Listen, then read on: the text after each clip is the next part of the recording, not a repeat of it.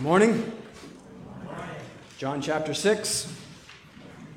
Please take out your Bibles and turn there. Page 891 in the Pew Bible. We're going to be in verses 1 through 15 this morning.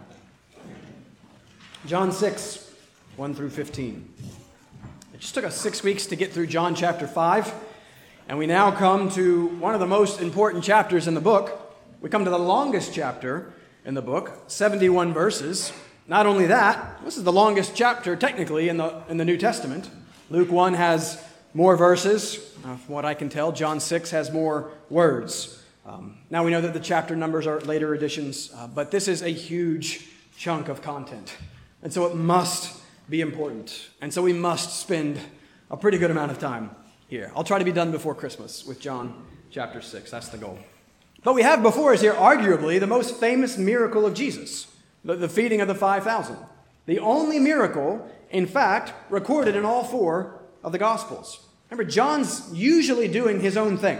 John writes last, and he expects his readers to have a good grasp of the content in the other three Gospels. And so John generally doesn't spend much time rehearsing and reviewing what Matthew, Mark, and Luke have already covered, except for the feeding of the 5,000. But in a classic John move, John does his own thing with the miracle, or the sign, as we know he calls it. And chapter 6 is going to be very similar to what we've just seen in chapter 5. It even has a similar structure. There's the initial reporting of this supernatural sign. It's the multiplication of the bread, and we had the healing of the invalid in chapter 5. But both of them reported pretty shortly and pretty succinctly. Neither chapter dwells much on the sign itself. And then in both chapters, following this short account of the sign, there's a very long account of the teaching of Jesus after and explaining that sign. And so the implication is clear. The sign is not the focus. The teaching is the focus. We can tell just by the amount of space given to each. What Jesus does is not the focus. Who Jesus is the focus. The signs of Jesus are never the focus. The words of Jesus are always the focus. I mentioned in the introduction last week Jesus' words from Matthew chapter 4, man shall not live by bread alone, but by every word that comes from the mouth of God. And now here in chapter 6 we have a story all about bread. You will find 21 uses of the word bread in John 6. When you read the word loaves in the English, it's all the same word. It's just bread in the Greek. But the bread is simply a sign. The word gives bread, which reveals to us much about that word. And so what we do with this story about the bread must be controlled and constrained by what Jesus himself does with this story about the bread. And so while our focus this morning is only on the sign in verses 1 through 15, we cannot interpret it apart from Jesus' interpretation of the sign in verses 22 through 71. 50 verses explaining this sign. And that means, listen, this is not a story about how much God cares about and feeds the poor. This is not a story about how we all need to share our own little 5 loaves and 2 little fishes with one another. I've even heard the application of waste not, want not, because they picked up all the bread and put them in the baskets. No, this is not what the story is about. What is this story about? What is the significance of the sign? What's the point that it points to? Jesus tells us, if you peek ahead to verse 35, where he says, I am the bread of life. Whoever comes to me shall not hunger, and whoever believes in me shall never thirst. Bread is life. Christ is life. And Jesus in this chapter hammers this point home with repetition. Bear with me for a moment. We're going to be in this text for a while, so let's make sure we know what it's about. Look over big picture. Look over the text with me. Start with verse 27. Look at verse 27. Work for the food that endures to eternal life. Look at verse 33. The bread of God is he who gives life to the world. 35. I am the bread of life. Look at 40. Everyone who looks on the Son and believes will have eternal life. Look at 47. Whoever believes has eternal life. 48. I am the bread of life. Look at 50. This bread comes that one may eat of it and not die. 51, if anyone eats this bread, he will live forever. 53, apart from me, no life. 54, eternal life. 57, you will live. 58, live forever. 63, the Spirit gives life. The words I've spoken to you are spirit and life. 68, all that makes sense of Peter's climactic confession. You have the words of eternal life. I mean, can there be any question as to what this text is about? And so whatever we are going to read in verses 1 through 15 has to prepare us for and point to this: life. Pastor Mike just buried his father 3 days ago. Corinne just buried her husband. Diane just buried her sister. We all just buried Lydia. The line from the burial service of the Book of Common Prayer has been cycling through my head. In the midst of life, we are in death. In the midst of life, we are in death. That's always the case, though we may not always feel it. I've been feeling it lately. Twice in the last 2 weeks, reading about the death of a character in a story, one a believer and one not, I was affected in a way that I'm not usually affected by reading a story. One was at the end of Pilgrim's Progress. If you haven't read Pilgrim's Progress and the end of Pilgrim's Progress, again, repent and go and read it. And then, of course, I was again reading and reviewing some John Newton this week, and Newton records a profoundly impactful conversation he had with a young woman on her deathbed. Listen to this. She, about to die, says this to Newton: "Sir, you are highly favored in being called to preach the gospel. I have often heard you with pleasure. But give me leave to tell you that I now see that all you have said or can say is comparatively but little. Nor till you come into my situation and have death and eternity full in your view, will it be possible for you to conceive the vast weight and importance of the truths that you declare. Oh, sir, it is a serious thing to die. No words can express what is needful to support the soul in the solemnity of a dying hour." Church, it is a serious thing to die. What is needful to support the soul at death's door? Pretty obvious, right? Life, of course. And so, once again, we are here confronted with the Christ who is life. Once again, we have before us truths of vast weight and importance. What are some of those truths? Well, remember, what Jesus does reveals who Jesus is. And so, he multiplies and gives bread that nourishes and gives life, showing us that he is the one that nourishes and gives life. And so, in light of that big idea, I want to draw your attention to 4 truths of great significance that this sign communicates to us. 4 truths that you need as your death is lingering and looming. I've worded these points as imperatives to help us work our application into our outline. Christian, first, number 1, in light of what Jesus reveals here, know that Jesus knows what he is doing. That's going to be an important point. Second, look to Jesus to provide all that you need. That's what he's doing in this sign. He's providing. But third, look to Jesus to define what you really need. That's going to be important. And then fourth and finally, we'll focus on the response of the crowd. Reject all false Jesuses or be rejected by the true Jesus. John chapter 6, verses 1 through 15. The feeding of the 5,000.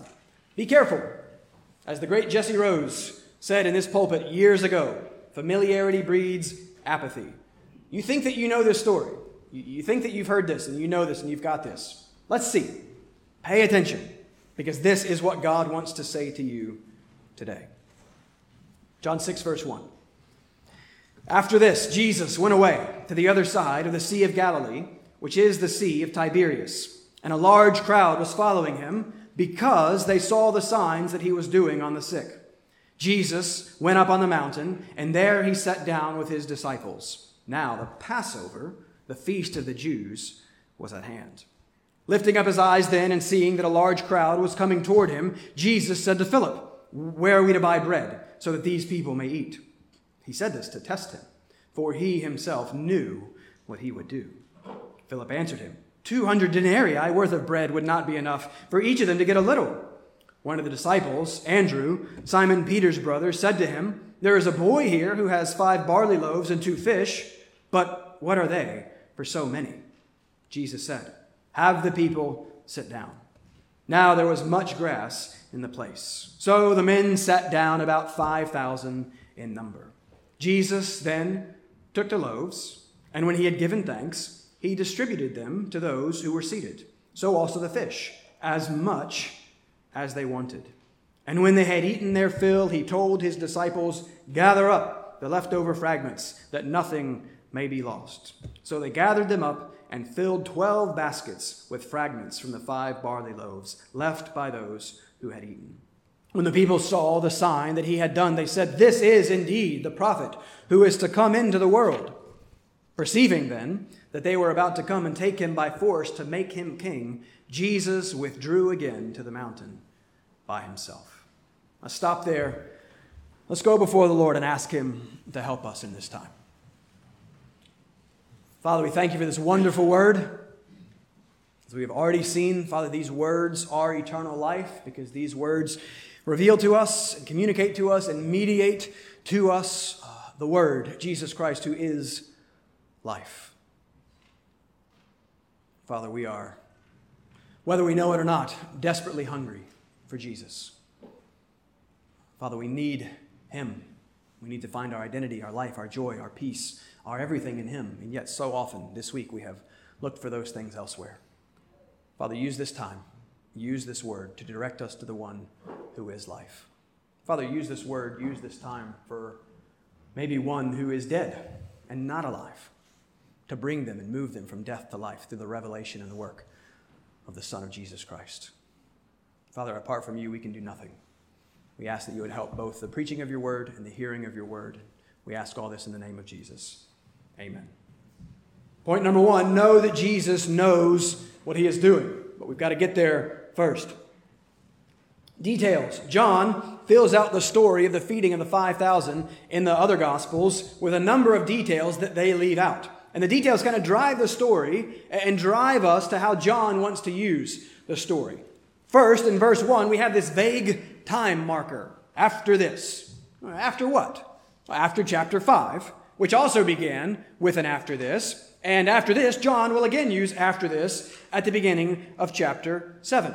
But if we don't pause and consider this after this, we could miss something important. John, we don't know the dates specifically, John has just leapt over anywhere from 6 months to a year of Jesus' already pretty brief ministry. The other 3 Gospels, the Synoptics, focus heavily on Jesus' Galilean ministry in the north. John does not do that. John has just basically skipped over the whole of starting in Matthew 5 all the way to the middle of Matthew 14, where the feeding of the 5,000 shows up. And so what this reveals to us in part is that John is very selective in what he records, and thus very purposeful. He has skipped a lot. He's included this. And so he must consider this to be very important. And his unique take on this is very important. And so in chapter 5, we just left Jesus in Jerusalem. Well, now we see him back up in Galilee. He is now finishing up that whole Galilean ministry that the Synoptics record and John doesn't. There's been the Sermon on the Mount. There's been all the teaching on the parables. Matthew tells us that John the Baptist has just been killed by Herod, probably part of the reason why Jesus and his disciples are trying to get away. Mark tells us that the apostles have just returned to Jesus after he has sent them out to preach and minister. And so Jesus invites them to come to him to get away and to rest. And so they cross to the other side, the east side of the Sea of Galilee. But the crowd comes too. Why does the crowd come? We're told, verse 2, because they saw the signs that he was doing on the sick. And we've already seen what John and Jesus think about sign-based faith. Remember back in chapter 2, verses 23 through 25, we see that Jesus does not trust himself to the crowd that believed when they saw the signs. Remember, it literally says Jesus did not believe in their belief. It's a nice little play on words. The crowds are never where you want to be in the Gospels. The crowds are almost always portrayed negatively, as they are here, as we'll see in point number 3. Well, we're going to consider verses 3 and 4 in point number 3. Skip verses 3 and 4 because they are super important. Pretend like you didn't see verses 3 and 4. You did, So I'll also be trying to figure out why they're so important, because we're going to come back to those in a minute. I'm excited about those. But let's get there first. Verse 5. Jesus sees the crowd. Crowds consist of people. People subsist on food. So the crowd will need to be fed.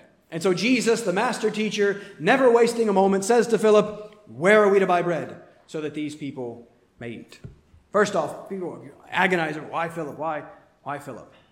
Maybe in part because Philip is from the area. We learned this back in chapter 1, verse 44. Right? If I'm visiting your neighborhood, I will ask you, hey, where's the good food around here? Right? I love good food, and so I want good food recommendations. And so Jesus asks Philip, maybe because this is where he's from.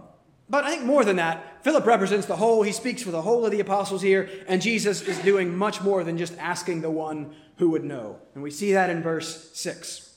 He, Jesus, said this to test him, for he himself knew what he would do. All right, so here's where our first point is coming from. Consider the implications of this. This is somewhat incidental to the story, but it is central to your story. And so I don't want you to miss this. We understand Philip's response. We have all of us regularly responded like Philip. In verse 10, we see that the number of men is about 5,000 people. So there would have been, we know, women and children there as well. We don't know the specific size of the crowd, but it could have been upwards of 20,000 people. Who knows? It's an enormous number. Madison Square Garden, the world's most famous arena. Knicks are 2-0, by the way. It just holds over 20,000 people. Right, so this is about that many people. So there's a lot of people, and thus a lot of food. Philip gets that. Maybe Philip is the numbers guy or the administrative guy. Verse 7, he's their VJ maybe, who knows. In verse 7, right, Philip crunches the numbers. To feed so many people would require 200 denarii. If you follow footnote 1 down to the bottom of the page there, you'll see that a denarius is about a day's wage. So this would be something like 7 to 8 months of wages. Translate that to today, average median income of $68,000. We're talking some $30,000+. Who knows? But whatever the amount, the point is, it's a lot. It's far more. The apostles are like going through their pockets, like pulling out change, right? It's far more than they have. The point is, this is impossible, Philip says. And you too, on many occasions, maybe even right now, have looked around at your circumstances and thought, this is impossible. It makes me think of Matthew 19:26. With man, this is impossible. But with God, all things are possible. And so, whatever it is that you're facing as you come into this room today, whatever it is looming in your week or your month or year, whatever the big, small things are, whatever feels too big, no matter how confused you are about it or how concerned you are of how it will turn out, know this and start with this. Jesus knows what he's doing, and he knows what he will do. I read something again this week. I was reading a book. It wasn't even about this, but just as an aside, this author felt like he had to throw in the fact that you should never counsel or encourage the sufferer with the sovereignty of God. And he was like, you don't bring up Romans 8:28. I'm so tired of hearing that. That's so dumb. Suffering Christian, facing difficult, maybe impossible circumstances, facing pain and suffering and difficulty, your only hope is the absolute and good sovereignty of God. Jesus knows what he's doing. Listen, something bad is going to come for me at some point in time. Some hard, difficult thing. I'm telling you now. Counsel me with the sovereignty of God. I'm telling you. If I forget then and I resist it, I'm telling you right now and giving you permission. Point it out to me. Encourage me with that. Because it's all over the place. Oh, don't do this. Don't mention this. And I think I understand where some of this counsel is coming from. I think it's probably due to the fact that we haven't done a good job of teaching and celebrating and resting in the sovereignty of God before the suffering comes. Right? So I think maybe this poor counsel is rooted in a failure to teach the whole counsel of God, which is all given for our good. But again, I refuse to bow to the pressure of setting aside the absolute sovereignty of God and acting like it's not the best news in the world. Because it is. Right? It's my only hope. My only hope in this evil, sin-cursed world, my only hope with my wicked, fickle, insecure, doubting, fearful heart is that God is none of those things. And that he is sovereign over everything. My only hope is that he has already, Isaiah 46:10, declared the end from the beginning. He has already, Psalm 139:16, written every single day that he has formed for me in his book. And he has already promised, Romans 8:28, that he is working all things. Obviously the good things. Paul must also be talking about the bad things, the hard things, the painful things. He has promised that he is going to work all of them for good. So side note, Paul counsels with the sovereignty of God, right? That's just what he does there in Romans chapter 8. So Christian, you desperately need to believe that. That hard thing in your life, from God's gracious hand. That thing that feels out of control, completely under his control. That thing that you don't understand, oh, he understands it perfectly. That bad thing, ultimately for good. We just don't have an eternal perspective. We just don't believe that these few decades pale in comparison to the eternity that is to come. We just don't believe that whatever comes now is infinitely worth what it is that awaits us then. And that God is meticulously and masterfully working all of it to bring about your ultimate good. Him. And you like him. And you with him forever. Know that Jesus knows what he's doing. And know, like he does for Philip here, that he tests and he tries us for our good. He's doing that for you right now. He does everything to test. Andy, your car broke down this morning because God loves you. And because he's testing you. And because he's trying you. Everything. Sovereignty. It happened to me a couple weeks ago. Same thing. Car breaking down. All of it. He knows what he's doing in everything. And everything for his people. He has promised it's going to work out for your good. Do we believe that? So trust him. Point number 2. And then look to Jesus to provide all that you need. Jesus knows what he's going to do. Now he does it. Now he shows us that he knows what he is going to do. The situation looks impossible. Good. Perfect. All the better for the revelation of the abundant provision of God. In verse 8, Andrew seems to respond a little bit better than Philip. In verse 9, he finds a boy. There have been lots of sermons preached about this boy. Doesn't make a lot of sense. We know nothing about this boy. All we know, verse 9, Andrew says, there's a boy here who has 5 barley loaves and 2 fish. Now, if he had stopped there, Andrew would have come off all right in this episode. He doesn't. 2 steps forward, 3 steps back. But what are they for so many? His faith is no bigger and no better than Philip's. They have made their great inability abundantly clear. Now, Jesus makes his great ability abundantly clear. Verse 10, Jesus says, have the people sit down, command, control. He's sovereign. He's doing what he's going to do. Verse 11, Jesus then took the loaves, and when he had given thanks, he distributed them to those who were seated. So also the fish, as much as they wanted. That's it. That's the miracle. It's sort of anticlimactic, isn't it? At least John's description of it. We want spectacle. We want show. Man, how much of the American evangelical world right now is plagued by its obsession with and its insistence on spectacle and show? Not Jesus. Not John. John just gives us the barest, least descriptive account of this most marvelous of miracles. And we know that John is never at a loss for words. Right? We know that John can be very wordy and descriptive when he wants to be. He's about to give us 50 verses of Jesus teaching the same thing. But he's not wordy and descriptive here because he doesn't want you to get caught up with and distracted by that which is secondary, by that which is sign. The point is coming. And John is going to give us all kinds of description and give it all kinds of time. John doesn't even tell us how Jesus multiplies the bread. What happens? I don't know. You just give thanks and poof, there's like a giant pile of bread kind of right there that they then go hand out? Or did he just start tearing and passing and it just keeps coming and it just keeps going? We don't know because it's not the point. The point is that Jesus provides that which is needed. They need food. The disciples think the provision of food is impossible. Jesus easily provides that food. He is God. He is Lord over nature.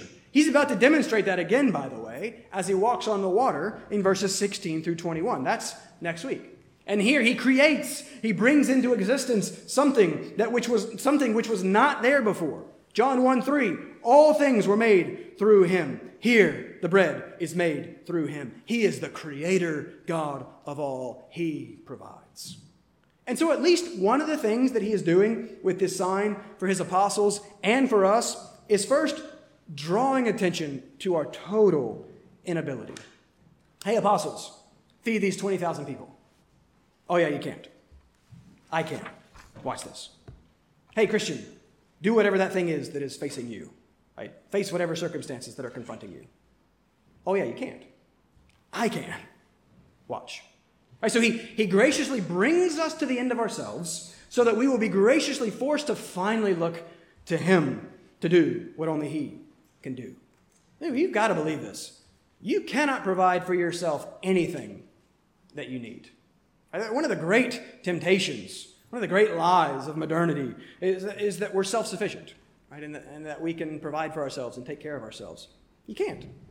You cannot provide the goodness that you need. You cannot provide the peace that you need. You cannot provide the meaning that you need, the identity that you need, the joy that you need, the life that you need, all the things that make life matter. You can't provide any of them.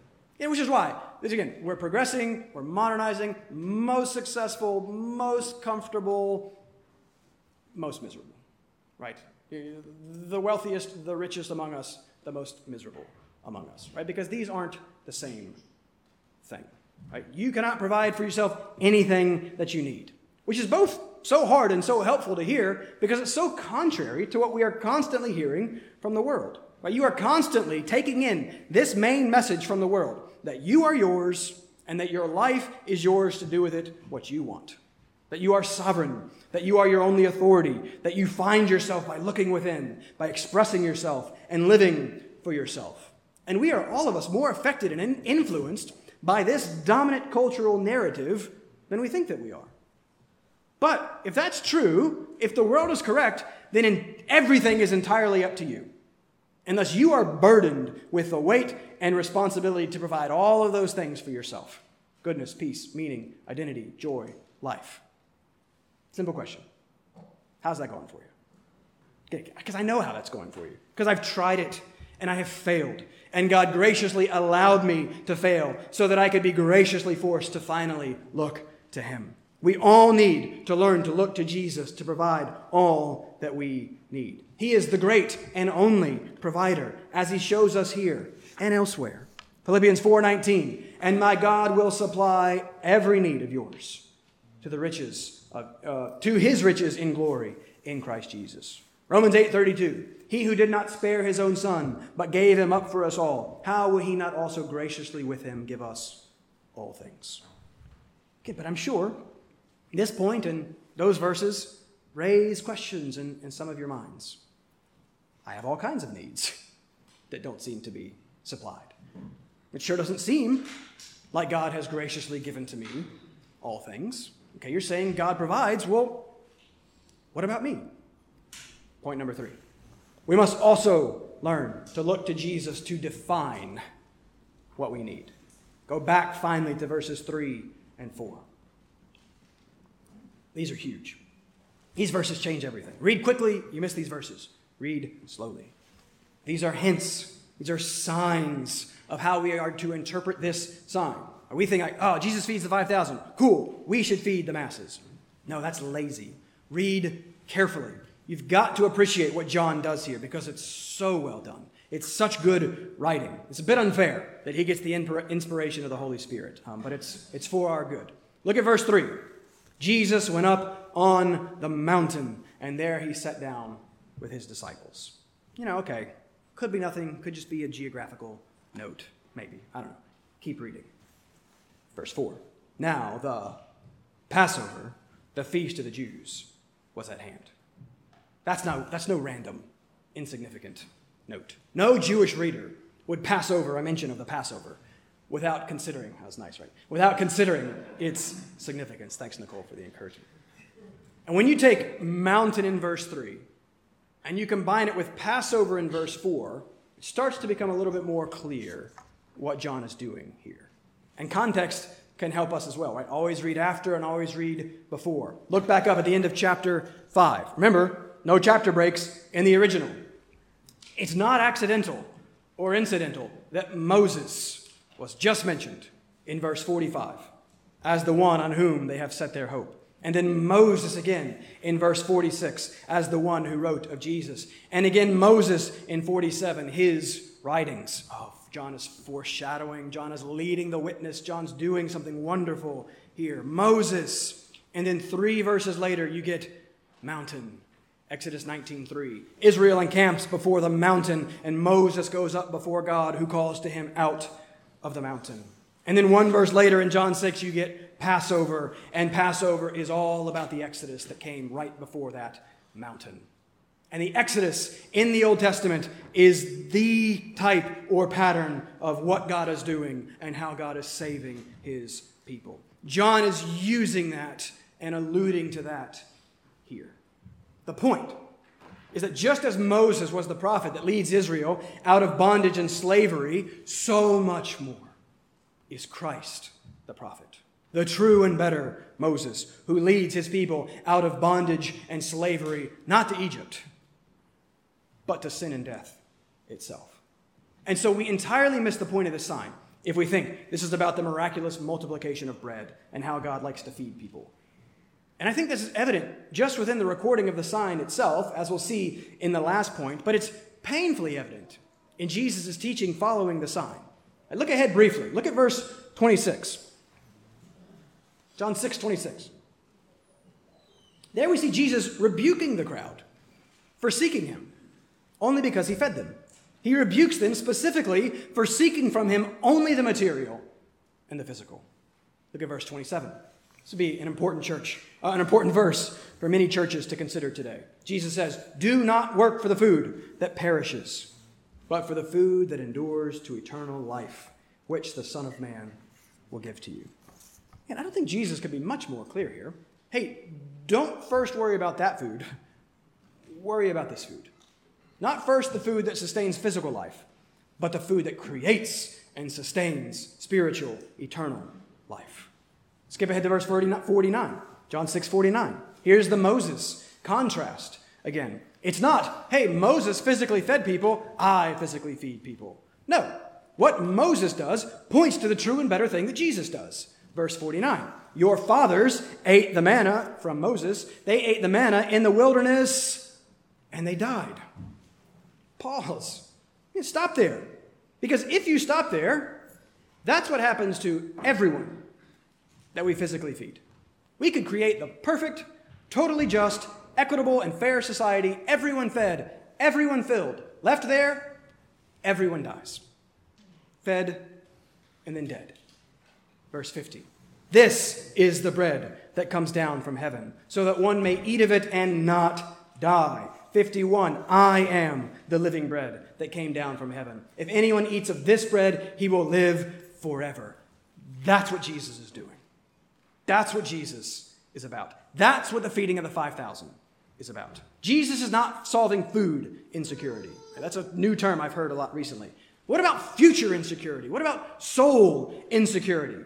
I read a great quote from a not-so-great theologian this week, so I'll leave out his name. But he said that the world's resistance to God is based on its imagined security. That's pretty good. The world's resistance to God is based on its imagined security.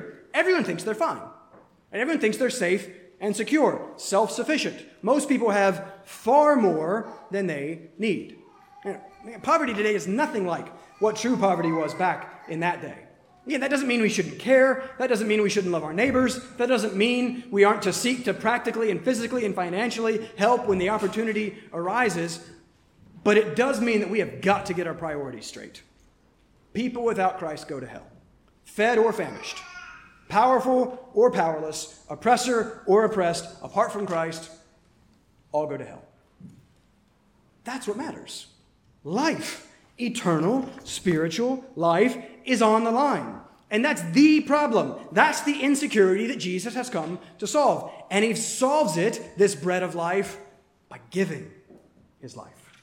Verse 33, Jesus is the one who gives life to the world. How? Verse 51, the bread that he gives for the life of the world is his flesh. You see, it's life for life. It's life through death.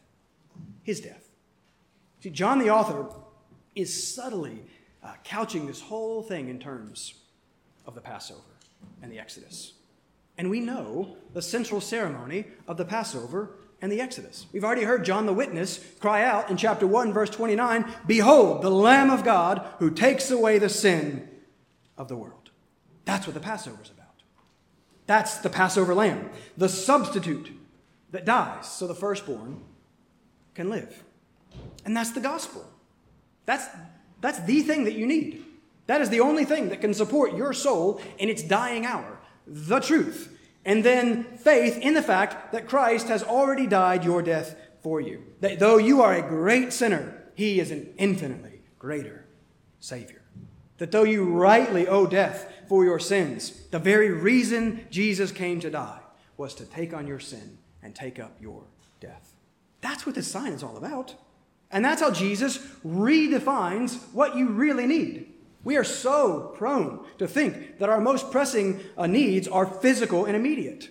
We are so caught up and consumed with our immediate pressing circumstances. But God knows that our most pressing needs are spiritual and eternal. He is caught up and consumed with our future heavenly circumstances. And these signs are pointing us to that fact. If you combine this sign with the first, right, chapter 6 with chapter 2, what do you have? We now have an abundance of bread and an abundance of wine, right? Sounds pretty good.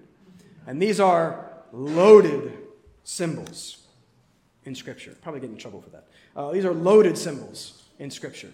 But we just read it earlier in the service in Isaiah chapter 25. That's what Isaiah 25 was about, by the way. The beautiful picture of the future, of what God is doing for his people, of what he is going to do for us. Listen again to how it's described. Verse 6, Isaiah 25. "On this mountain the Lord of hosts will make for all people a feast of rich food, bread, a feast of well-aged wine, of rich food full of marrow, of aged wine well refined." Again, sounds pretty good. What is this feast? This meal? What does it represent? Did you pay attention? Verse 7. And, in explaining, and he will swallow up. What a great metaphor. He will swallow up on this mountain the covering that is cast over all peoples, the veil that is spread over all nations. What is that? What covering? What veil over all? Verse 8, he will swallow up, same metaphor. He's explaining, he will swallow up death forever. That's what God is doing. That's what the wine and the bread are about. They are symbols of joy. They are symbols of blessing. And what is the ultimate joy? What is the ultimate blessing? Life. No more death. Defeated death. That's what you need. And Christian, if you profess the name of Christ, that's what you profess to have. Unending, abundant life. Fullness of joy. No fear of death. Pleasure forevermore. Communion and fellowship with the one who is life always and forever, and you deserve none of it. You did nothing for it. Here's why the doctrines of grace are so important. You didn't do it. He did it. He's so good and gracious. You did everything you could to reject it. And God is gracious. And his abounding grace is so much greater than your abounding sin. See, you deserve death and hell. You willingly and freely and gladly chose it. Yes, you are free. You freely chose hell. You chose to reject the good and gracious God of life. And yet, in Christ, he took your sin, your rejection, your death, and he took it all upon himself. And he gave you what you infinitely did not deserve. And you're grumpy? You're going to grumble and complain?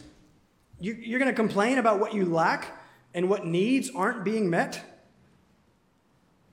Again, God forgive us for our wretched sin of discontentment. Church, look at what we have in Christ. The one thing that we need. Nothing else ultimately matters. Everything else must be read in light of this. No, God does not provide what you most want, but he does always provide what you most need. And so trust him. And trust that he knows better than you. Trust that his will is better than your will. Trust that eternity is better than immediately. Look to and let Jesus redefine what you need. More John Newton. Again, it's John Newton Day. I apologize in advance. Sorry. Writing to a man whose sister is very sick. Again, we do not counsel and encourage like they used to. Newton was not afraid. Go read the old guys. And they always counsel and encourage with the sovereignty of God. So here's John Newton writing to someone in the midst of serious suffering. And here's what John Newton, the eminent pastor, writes. He says, suffering Christian, God has a sovereign right to do with us as he pleases. And if we consider what we are, surely we will confess that we have no reason to complain. And to those who seek him, his sovereignty is exercised in a way of grace. All shall work together for good. Catch this. Everything is needful that he sends. Nothing can be needful that he withholds. We don't believe that. Everything is needful that he sends. Nothing can be needful that he withholds. Church, strive to believe that. Point number 4, briefly. You want this Christ? You want the life that is found only in him? Then reject all false Jesuses or be rejected by the true Jesus. Skip to the end. Look there. Look at the crowd's response to what Jesus has done. And look more importantly at Jesus' response to their response. Verse 14. When the people saw the sign that he had done, they said, "This is indeed the prophet who is to come in to the world." And more Moses right there. It's a reference to God's promise through Moses in Deuteronomy 18:18. I will raise up for them a prophet like you from among their brothers, and I will put my words in his mouth, and he shall speak to them all that I command them. They are right in that Jesus is that promised prophet. They are wrong in their understanding of what that prophet came to do. How do we know that? Keep reading. Verse 15. Perceiving then that they were about to come and take him by force to make him king, Jesus withdrew again to the mountain by himself. This is just so good. Can you give me a little more time? Whatever's going on here, first off, it's clear that Jesus wants nothing to do with whatever it is that they want Jesus to do. Right? Their wrong perception of who Jesus is and what he came to do results in his rejection of them. Right? We see him withdraw from the crowds. And that's not all. And here's how we know that the sign is not about how Jesus feeds the poor and so we should feed the poor, or whatever you want to make this thing about. What's the ultimate outcome of this whole episode? Right? What's the result and response of the people? Verse 26, we already saw Jesus rebuke them for just wanting food. Verse 41, we see that they grumbled about him. Verse 52, we see that they disputed about him. Verse 66, and after this, many of his disciples turned back and no longer walked with him. They fed and they fled. And this is the same thing that we saw in chapter 5. Increasing revelation from Jesus results in increasing rejection of Jesus. See, like so many today, like many of us, they like the idea of Jesus. They like the idea of a Savior. They like the idea of no hell. That hell thing's kind of scary. I'd like some sort of way out of that. They like love your neighbor, turn the other cheek, feed the poor. But they loathe Jesus as he actually is. You see, they want a Jesus in their own image. They want a Jesus that does what they want Jesus to do. And how do we know this? And I wish we had more time. Sunday school is how we know this. No, this is not accidental. Again, John is a wonderful writer. Look at what he does.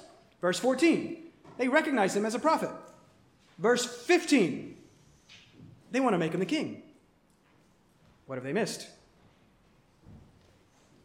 Priest. 1689, chapter 8, paragraph 1. God was pleased in his eternal purpose to choose and ordain the Lord Jesus, his only begotten Son, according to the covenant made between them, to be the mediator between God and humanity. God chose him to be prophet, check. Priest, where's that? King, check. They got the prophet and king. They missed the priest. And in getting Jesus partly right, they got him entirely wrong. I mean, the Old Testament reveals to us these three offices that Christ is coming to fulfill. He's the Christ. That means the anointed one. Old Testament, there are three anointed offices: prophet, priest, and king. Christ comes to take all of them, put them together, unite them, and fulfill them. They say prophet, they say king. No mention of priest. You remove the priestly office of Christ. You remove the main thing that Jesus came to do, and you miss Christ completely. That's why this is no small thing when people get Christ kind of wrong. No, they get Christ kind of wrong. Christ withdraws. That's why he wanted nothing to do with their wanting to make him king. They wanted a political king. They wanted a military leader. They wanted a Messiah to come in and overthrow and throw out the Romans. They wanted Jesus to solve their earthly problems, to fill their bellies, and to make Israel great again. But that's not at all what Jesus came to do. Anyone who emphasizes Jesus as social activist or overthrower of political power and oppression has just entirely misread or probably not read the Bible. If Jesus came to feed the poor and give power to the powerless, he utterly failed. But what if he came entirely to do something else? What if he came, Hebrews 4:14, as our great high priest? What does a priest do? A priest represents man before God. A priest mediates between God and man. And when do you come to a priest? Only when you have come to the end of yourself. Why do you come to a priest? Only because you are aware of the weight of your sin and your desperate spiritual condition. And so a priest primarily represented man before God by offering sacrifices for the sin that separates man from God. And that is primarily what Christ has come to do. He has come to die as that sacrifice for sin. And this is what they missed about the Messiah. And in missing that, they missed the Messiah entirely. And this is why we must work hard to get Christ right. This is why we must, last week, search the Scriptures for the Son, as he truly is, not as we want him to be. He doesn't care what we want him to be. He has created us in his image. We do not get to create him in ours. You seek a different Jesus, you don't get Jesus. And you don't get Jesus, you don't get life. It is the Jesus that you love and long for and say that you believe in, the real Jesus, the mediator, the prophet, priest, and king, the Savior and Lord. Do you love and listen to Jesus only as long as he's given you what you want? Or do you follow him only when things are going well and there is ease and comfort and prosperity? Reject all false Jesuses and receive the one true Jesus who, church, is so abundantly good. Look at him just in these 15 verses. Know that he knows what he's doing. Look to him to provide all that you need. Look to him to rightly define what you really need. And then see that he's already done it. He's already provided it on the cross. And then seek by the grace of God to live your entire life as if that was actually true. What if God actually does not deal with you according to your sins because he has already dealt with Christ according to your sins? Oh, freedom, joy, hope, gladness. Church, I hate sin. I am a great sinner. I hate it. I long for the day when that sin is gone. Can you imagine not even having to wrestle with the wrong thoughts or sinful thoughts or angry thoughts or impure thoughts? Can you imagine that being completely gone? And you can imagine that though you have that, God specifically said in his word, he does not deal with you according to those wretched sins. Church, that's it. That's everything. What if you believe that? What if you believed as if he truly loves you and gave himself up for you so that you could be with him? That you are known and that you are loved and that you are safe and that you are secure, that you are not your own but belong body and soul to your faithful Savior, Jesus Christ, and that he is good and that being with him is so, so good. Newton gets the final word because he's smarter than me. Same letter that we opened with. He's now talking about being at the bedside of another dying woman, and this one was not an easy death. He was thinking, had she been a wealthy person, what could the world do for her now? And then he writes, how many things are there that now give us pleasure or pain, that now assume a mighty importance in our view, which in a dying hour will be no more to us than the clouds which fly unnoticed over our heads. Then, on the deathbed, the truth of our Lord's statement will be seen, felt, and acknowledged. One thing is needful. Church, only one thing is needful. Only one thing can support your soul in the dying hour. And that one thing is life. And here the 71 verses in this whole long book, all entirely given to convince and compel you to believe that Christ is life. Let's close with a word of prayer. Father, thank you. Thank you for helping me. Thank you for your grace and your kindness to me. Thank you for your word and how gracious and kind you are to all of us. And just the fact that you have given us that word. Father, what a privilege that we have all had now to hear from you, to literally hear the very words of God, given and inspired by you, so that we could know you, so that we could be with you through your Son, Jesus Christ. Father, we ask now simply that you would work through your word by your Spirit. Whatever it is that we each as individuals need, whether we need the comfort or the encouragement, whether we need the confrontation or the rebuke, we pray that you would do what only you can do in applying your word to our hearts masterfully and perfectly. Father, I pray that you would show us those areas of our lives that we hold back, those things that we are still living for and looking for that are not you, that are apart from you. I pray that you would convince us of the goodness and the grace and the glory of Jesus and of the true fullness and life and joy that is to be found in him. Father, we pray that you would help us to see and to love him and to live for him. Father, help our lives to increasingly match our profession. We thank you so much for showing us Christ this morning, for revealing him to us. May we find our life and our everything in him. And we ask this all only in his name. Amen.